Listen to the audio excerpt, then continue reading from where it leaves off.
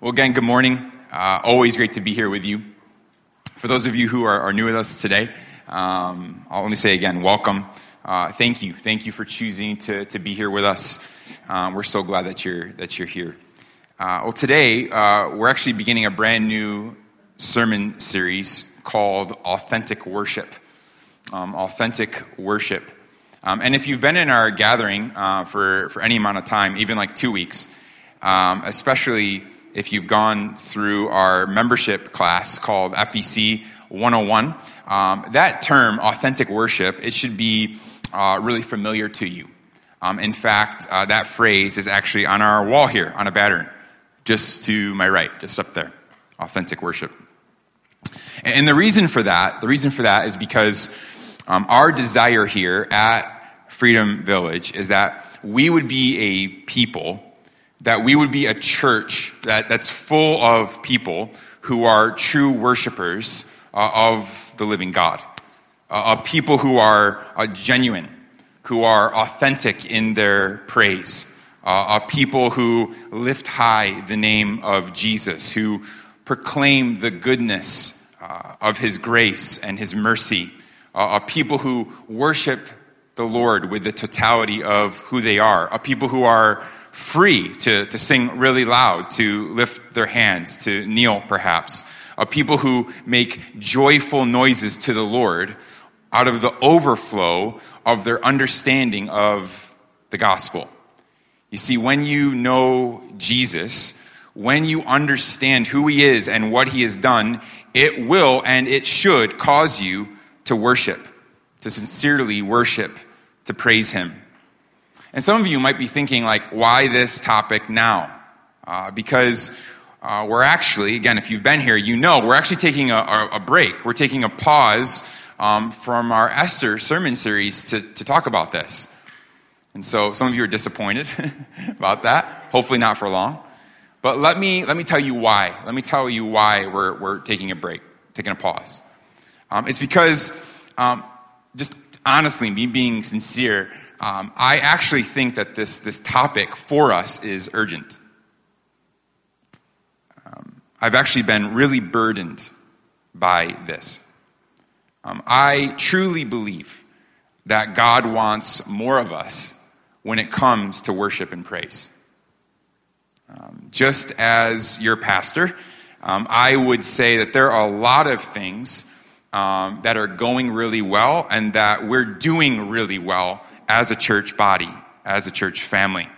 And if you gave me time, we would sit down and I would brag on this church all day long. Okay, I would do that. And that would be bragging on you. But quite honestly, I believe that one of the greatest areas that we can improve is learning to be true, genuine worshipers.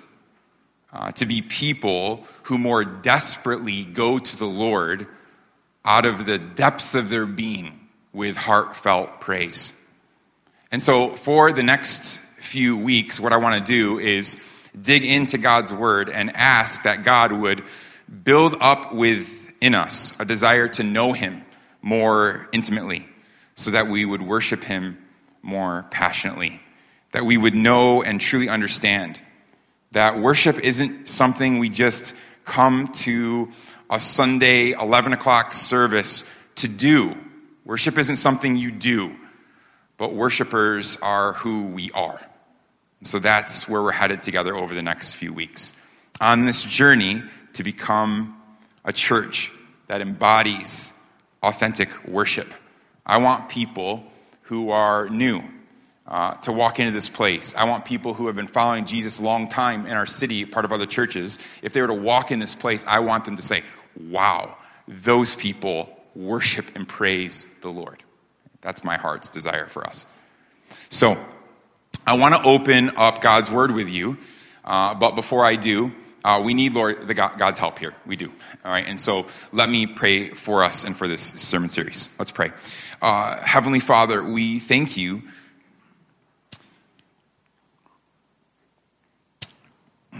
We thank you for who you are. We thank you for your grace, your mercy that you bestow on us each and every day. God, we need your help. I need your help to work through this topic through your word. Help us to become people who desire to worship you with all that we are and all that we have. That's your heart's desire for your church, for your bride. Let it be so in this place. In Jesus' name we pray. Amen. All right, well, if you have a Bible with you this morning, I hope that you do. Turn with me to Psalm 150. Psalm 150. This is the final psalm in this book. And I'll tell you the bottom line right away of this psalm. The bottom line of this psalm is simple. The writer, the psalmist, wants us to know that we were made to worship. You were made to worship. And so the whole focus of this psalm is on giving God praise. It's exactly what the Apostle Paul tells us in Ephesians 1. He tells us there that we were created for and redeemed for. Listen, we were created for and redeemed for the praise of his glory. Or to use a famous statement that's been used throughout church history, our chief end as mankind, our chief end, our goal is to glorify God and to enjoy him forever. That is what Psalm 150 is expressing. That we were made to glorify God, to worship him, to praise him, and to enjoy him forever. And so look with me at how this psalm starts. It says this, praise the Lord. If you have a copy of God's word, look to the bottom of the psalm. It's verse 6. Look at how it ends. What does it say? Praise the Lord. And so this psalm begins with the phrase and ends with the phrase, praise the Lord. And just so we're on the same page, entering into this teaching series together, what is praise? What is it? Well, the English word praise, very much like the English word worship, they're connected, means to assign something or declare something as having worth. So when we gather together to worship and praise God, we are ascribing worth to him. The Psalms actually even use this language specifically. It says things like, ascribe to the Lord glory and strength. Or it says, ascribe to the Lord the glory that is due to his name. And perhaps this will help us have a greater understanding of this. But the word praise, especially in English, is actually related to the word appraise. Okay, appraise. And so picture this. When you, if you've ever done this, some of you have, many of us haven't, but when you get an appraisal of your house or your apartment, or let's say we wanted to get this building, this church building appraised, what we would do is you would bring an appraiser into that apartment, into that house, and you're really hoping that that individual is going to give you a really high estimate for what that place is worth. Right? You want them to look at your home. Like, look at all the walls, how many bathrooms, how many bedrooms. Does your kitchen have stainless steel, marble countertops, like hardwood floors? No, they're linoleum, whatever. Go through it and give your home, appraise it as having high worth, high value, so then you can put it on the market and sell it, right? So listen, praising God, or we praise God, we praise him because we have appraised him. We've looked at him, seen him, assessed him, we've experienced him, and in that we have found him to be supremely valuable. I'll say it this way then. Worship is about what you value most. It's about what you treasure most. It's about what you have found to be most significant, ultimately significant, or to give you something to put on your Instagram later today. Whatever is worth most to you, you worship. Whatever is worth most to you, you worship. So now we have this basis, this foundation, this definition of praise, this definition of worship. And what I'd like to do now is work through this psalm. We're going to go through it verse by verse. And what I want to do, my hope here today, is to give you a picture of praise. And there are 4 sides to a picture typically. And so there's going to be 4 sides to this picture of praise. 4 questions that this psalm answers. We're going to see that it answers the who do we worship?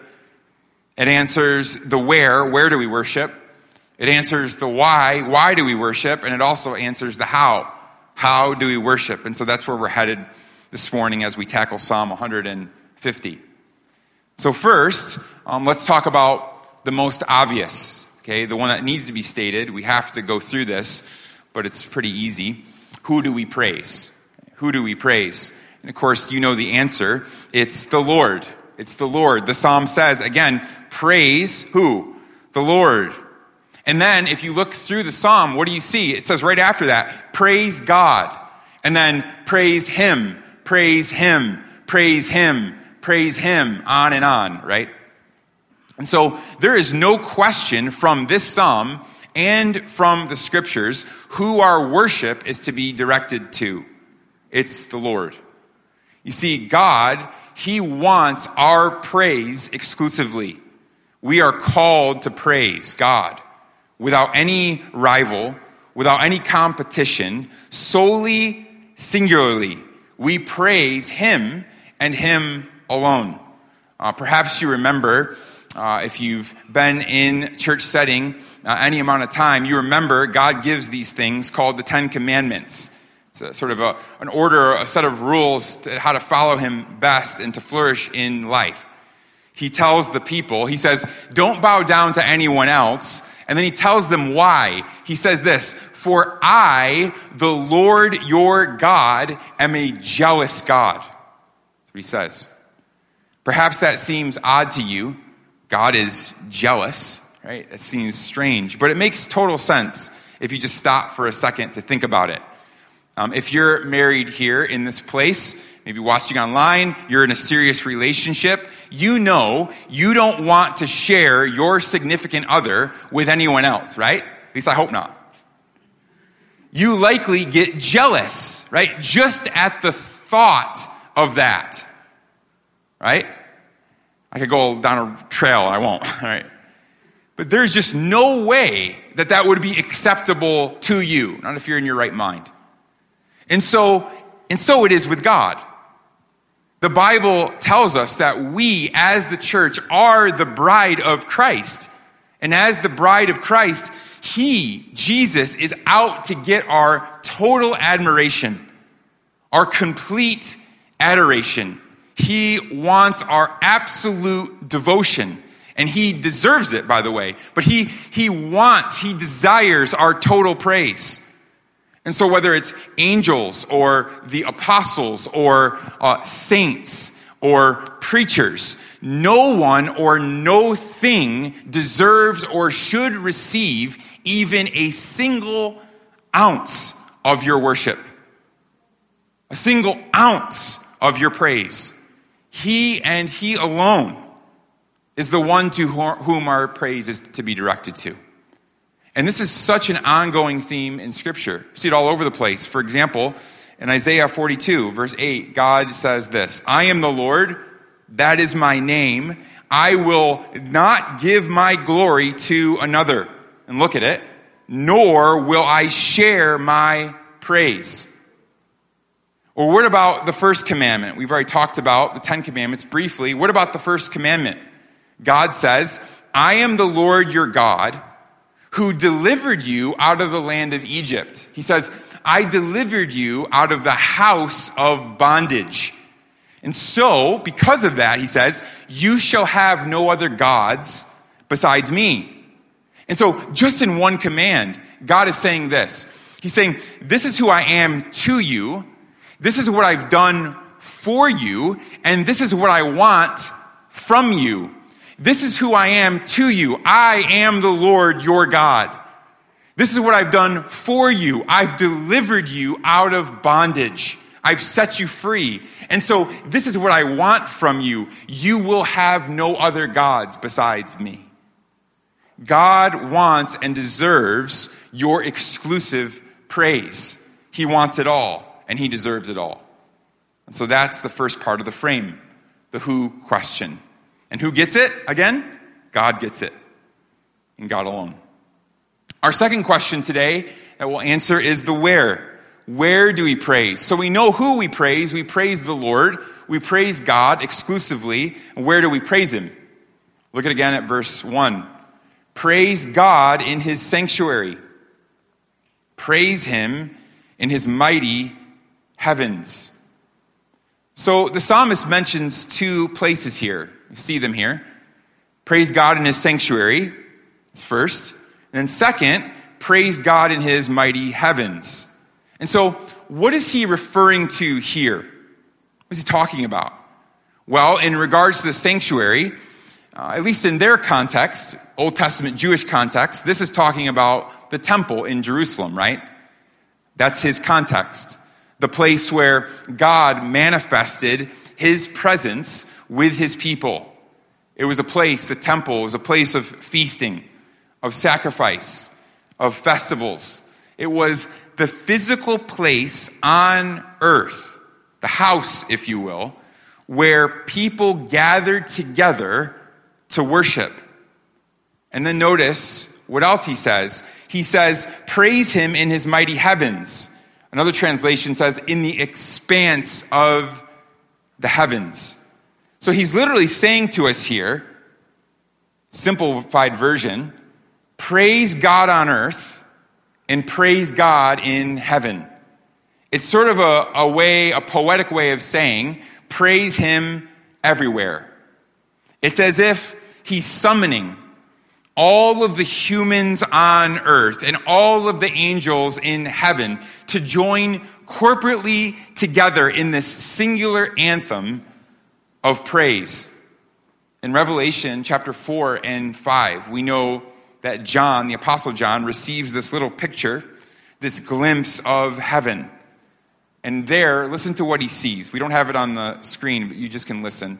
He says this in chapter 5, verses 11 and 12. He says this, then I looked, and I heard around the throne of the Lord, and the living creatures and the elders, and the voice of many angels numbering myriads and myriads, that's millions and millions, thousands and thousands, saying with a loud voice all together, worthy is the Lamb who is slain. So there's this massive, largest gathering you've ever seen, you could ever be a part of. Like that would be number one biggest church in the world, like every year. Right? That's it. So there's this massive gathering in heaven, and they are doing what? They are worshiping God. They've declared him to be worthy. And what else? Verse 13, he says, and I heard, listen, I heard every creature in heaven and on earth and under the earth and in the sea and all that is in them, saying, to him who sits on the throne and to the Lamb be blessing and honor and glory and might forever and ever. So this is the picture of Psalm 150 coming to fruition. Psalm 150 coming to life. God being praised on earth and in heaven. And so this is what should be occurring right now on earth as it is in heaven, right? Because this is what will be for all of eternity. The Lord will be, it's not a question if he will, it's just we're waiting on that. He will be praised all the time, everywhere, by everyone. Everywhere. So it should be now, here on earth, as it is in heaven. Everywhere. We praise him everywhere. Moving along, the third side of our frame, number 3, why do we worship?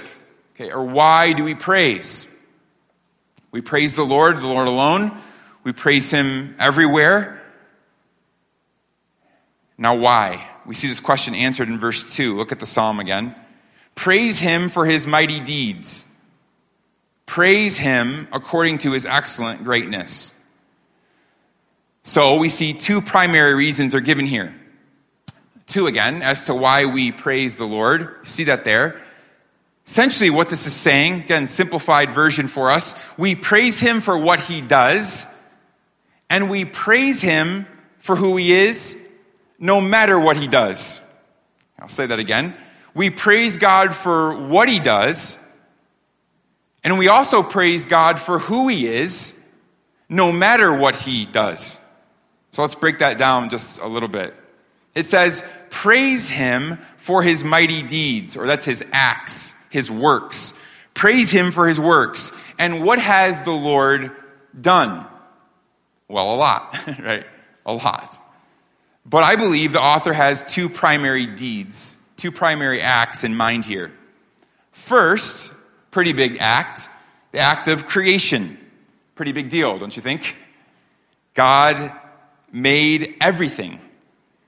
So listen, when we see the intricacies of God's creation, when we look around and observe what he has done, it should lead us to be amazed and to praise the Lord for his ingenuity or his creativity. I was thinking about this week, especially as the weather has gotten better, right? Some of you, every single time there is a cloud in the sky, you stop and you are amazed. And some of you even go beyond that. You take a picture of it and you share it on Facebook and Instagram for me to see. Some of you, literally, like every single time you see a cloud, you do that. You post. You know who you are. And you know I know who you are. And there was honestly a time, again, trying to be as real as I can. There was honestly a time it bothered me. Like, it's a nice day. I know the sun is setting. I can look out my window, and then I go to like Instagram, which, why am I there anyway? But of course we all are. In my newsfeed, it's like 12 posts in a row. It's like sunset, sunset, sunset. And they don't even look as good as what it really looks like. Doesn't matter how many filters you use. But it's full, right? So it happened. It bothered me. I'd be like, like bitter about it. But then I remind myself, you're the one looking. Why? Another cloud, not another cloud. But then it hit me. It hit me.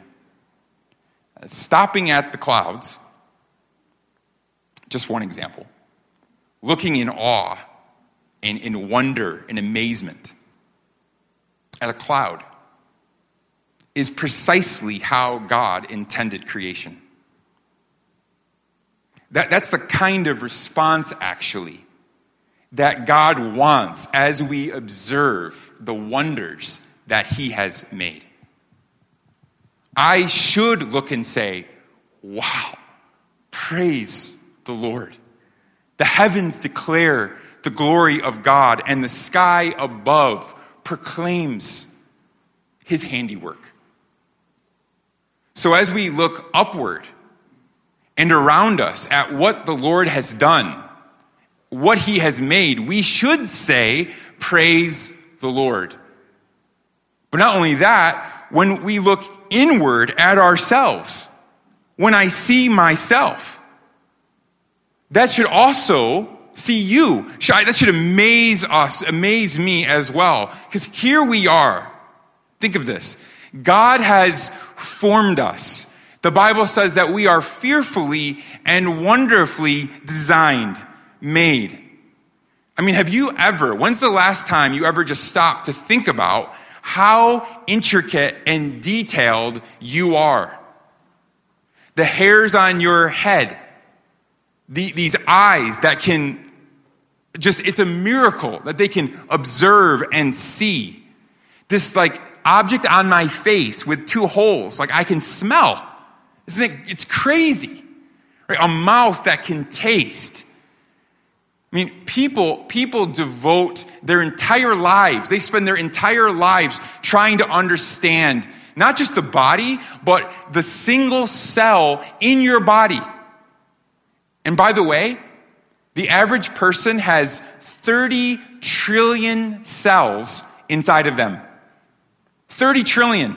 Do you know how, that's a lot of zeros. That's a 3 and 13 zeros. Just for fun, do you know how long it would take? It would take you to count every single cell that exists in your body. You can look this up yourself. Roughly 950,000 years.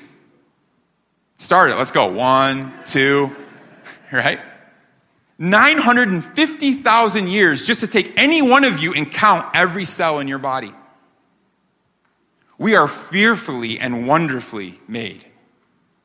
And so when I try to wrap my mind around God's act in creation, it should and always causes one response: praise. And here's what's amazing. That work isn't even God's greatest deed. Because that would be redemption. For the Old Testament Jews, redemption, this was seen in the reality that God delivered his people out of slavery, out of bondage, that he called him his own, that he made him his people, that he brought them into freedom. They praised him because he saved them, he rescued them, and he redeemed them, something that they could not do on their own. And of course, we now, this side of the cross, we understand this in light of what Jesus has done for us, right? We praise God because of the truth that Jesus has set us free from the bondage of sin, rescued us from eternal separation from him by going to the cross in our place. And he did that to call us his own, to make us his people, so that now, like the Jews coming out of Egypt, can say, we are truly free. So many mighty acts from our God, our great God. Creation, redemption, preservation, provision, everything in between, all of it. We praise God for what he has done. But then we also praise him for who he is, for his inherent worth. We praise him because he is all-powerful, in other words, because he is ever-present with us, because he is all-knowing, all-loving. It's praising him because we understand that he is so, so good, and yet we cannot fully grasp the magnitude, the measure of his goodness. I think this is important because sometimes in our lives, it's really hard, isn't it, to think about what he's doing or what he's done, especially if you observe your own life. Life is painful, right? You're going through a trial. You're feeling overwhelmed, like you're sinking, right? Bad things have happened to you. Bad things are happening to you. And so it can be a real, genuine challenge to praise him for all that he's doing in and around your life. But in those times, I believe that's when you turn to the ultimate reason for why you praise him. Again, that being just because of who he is, regardless of what he does. No matter how I feel, no matter what I'm going through, I praise him because, again, I have already determined, I've appraised him. I've found him to be above all things, over all things, and in all things. I found him, I've discovered and experienced him to be worthy of my total praise. Listen, if you truly know the Lord today, it will cause you to praise him. There's no doubt about it. If you truly know him, if you're truly experiencing him. So we have these three sides of this picture of praise. The who, again, it's God. The where, it's everywhere, heaven and earth, everywhere in between. And now the why, because of what he does, because of who he is. And now the last side of the frame, the how. Number 4, how do we praise? How do we praise? Look at verses 3 through 5. Praise him with trumpet sound. Praise him with lute and harp. Praise him with tambourine and dance. Praise him with strings and pipe. Praise him with sounding cymbals. Praise him with loud, clashing cymbals. And so just a quick side note, this tells us to praise him with loud music, by the way, twice. And so when we turn up the volume in here, don't be offended. It's biblical. It's biblical. There are 3 verses here, 8 instruments. 3 verses, 8 instruments. And I'm not going to go through all the instruments and say how they were made and what they sounded like. A lot of these instruments are lost in history, lost in antiquity anyway, so we don't know. But what I do need to say here is that it's both interesting, but more so significant that the psalmist chooses these specific instruments, these 8 instruments. It'd be easy to pass this by and miss this point. See, we know that many of the instruments in this list, were actually not primarily used as part of worship in the temple. At least not traditionally.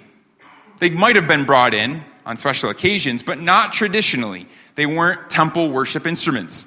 Not all of them. So for example, in verse 4, it says, praise him with tambourine and dance. Tambourine, not typical in the temple. But where do we see that in the Old Testament primarily? Well, it was at the Red Sea, where Miriam and the women lead the people of God in worship there. Tambourine and the people are dancing, all of them. Okay? Or praising with trumpets, praising God with trumpets. Trumpets were used where? When? Typically, they were used for military acts. And so, before you're going into battle, you're blowing the trumpet. But primarily, in victory, after a battle is won, you would play the trumpet as a celebration, as a cry of joy. We've won, we're victorious. Or the lute and the harp, we see that they were most typically instruments used in a wedding celebration. So what is the psalmist doing here? Why? Why these different instruments? Well, I think what he was doing was giving us examples of various occasions and seasons of joy and celebration in the life of his people to remind us that we are meant to give the whole of ourselves. Every area of our life, everything that's celebratory, all of our praise, it's for him. The whole of ourselves. And so how do we express worship? It's simple, with everything.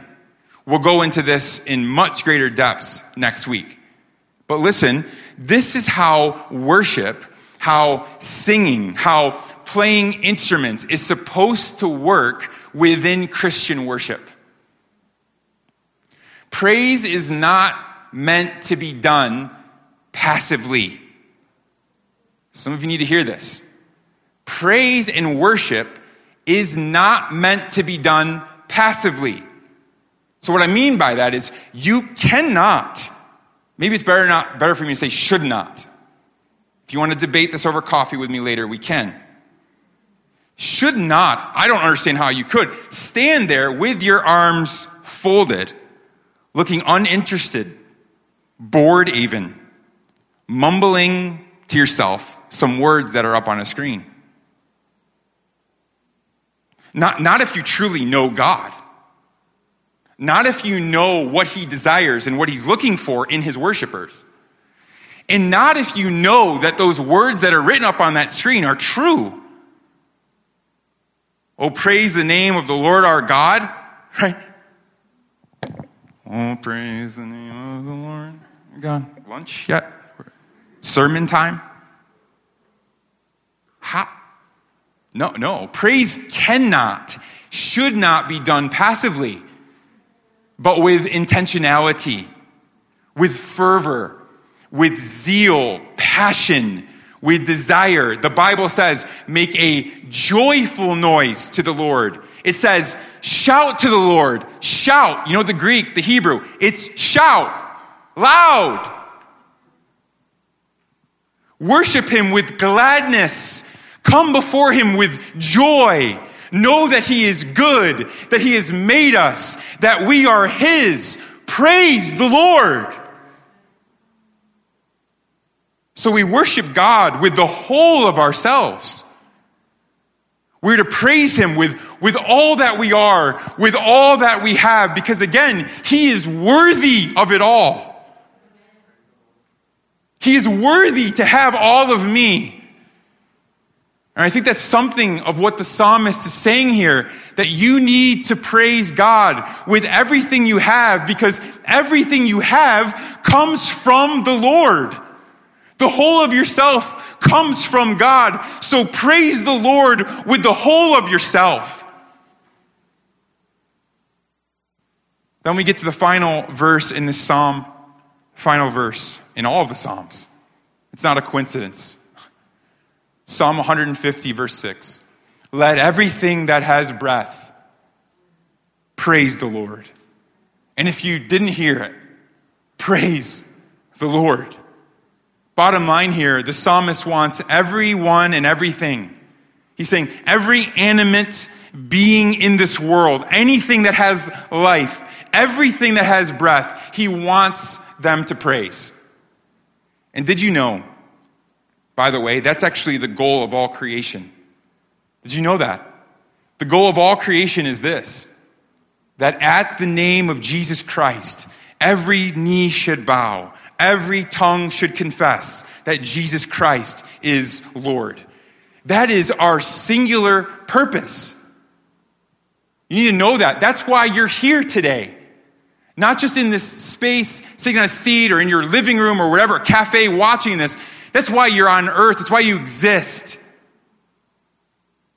We were born physically, created by God. And then, for those who trust in Jesus as Lord and Savior, we were born again spiritually. Why? Well, Peter tells us in 1 Peter chapter 2, verse 9. In order that we might, what? Proclaim the excellencies of him who called us out of darkness into his marvelous light. Proclaim his excellencies. Peter says that we are here, that we were born and we were redeemed to proclaim the excellencies of God. In other words, we exist to worship. The end for which God created the world is worship. And so, is worship and praise like the privilege of a select elite group? Right? Is it only for the spiritual leaders?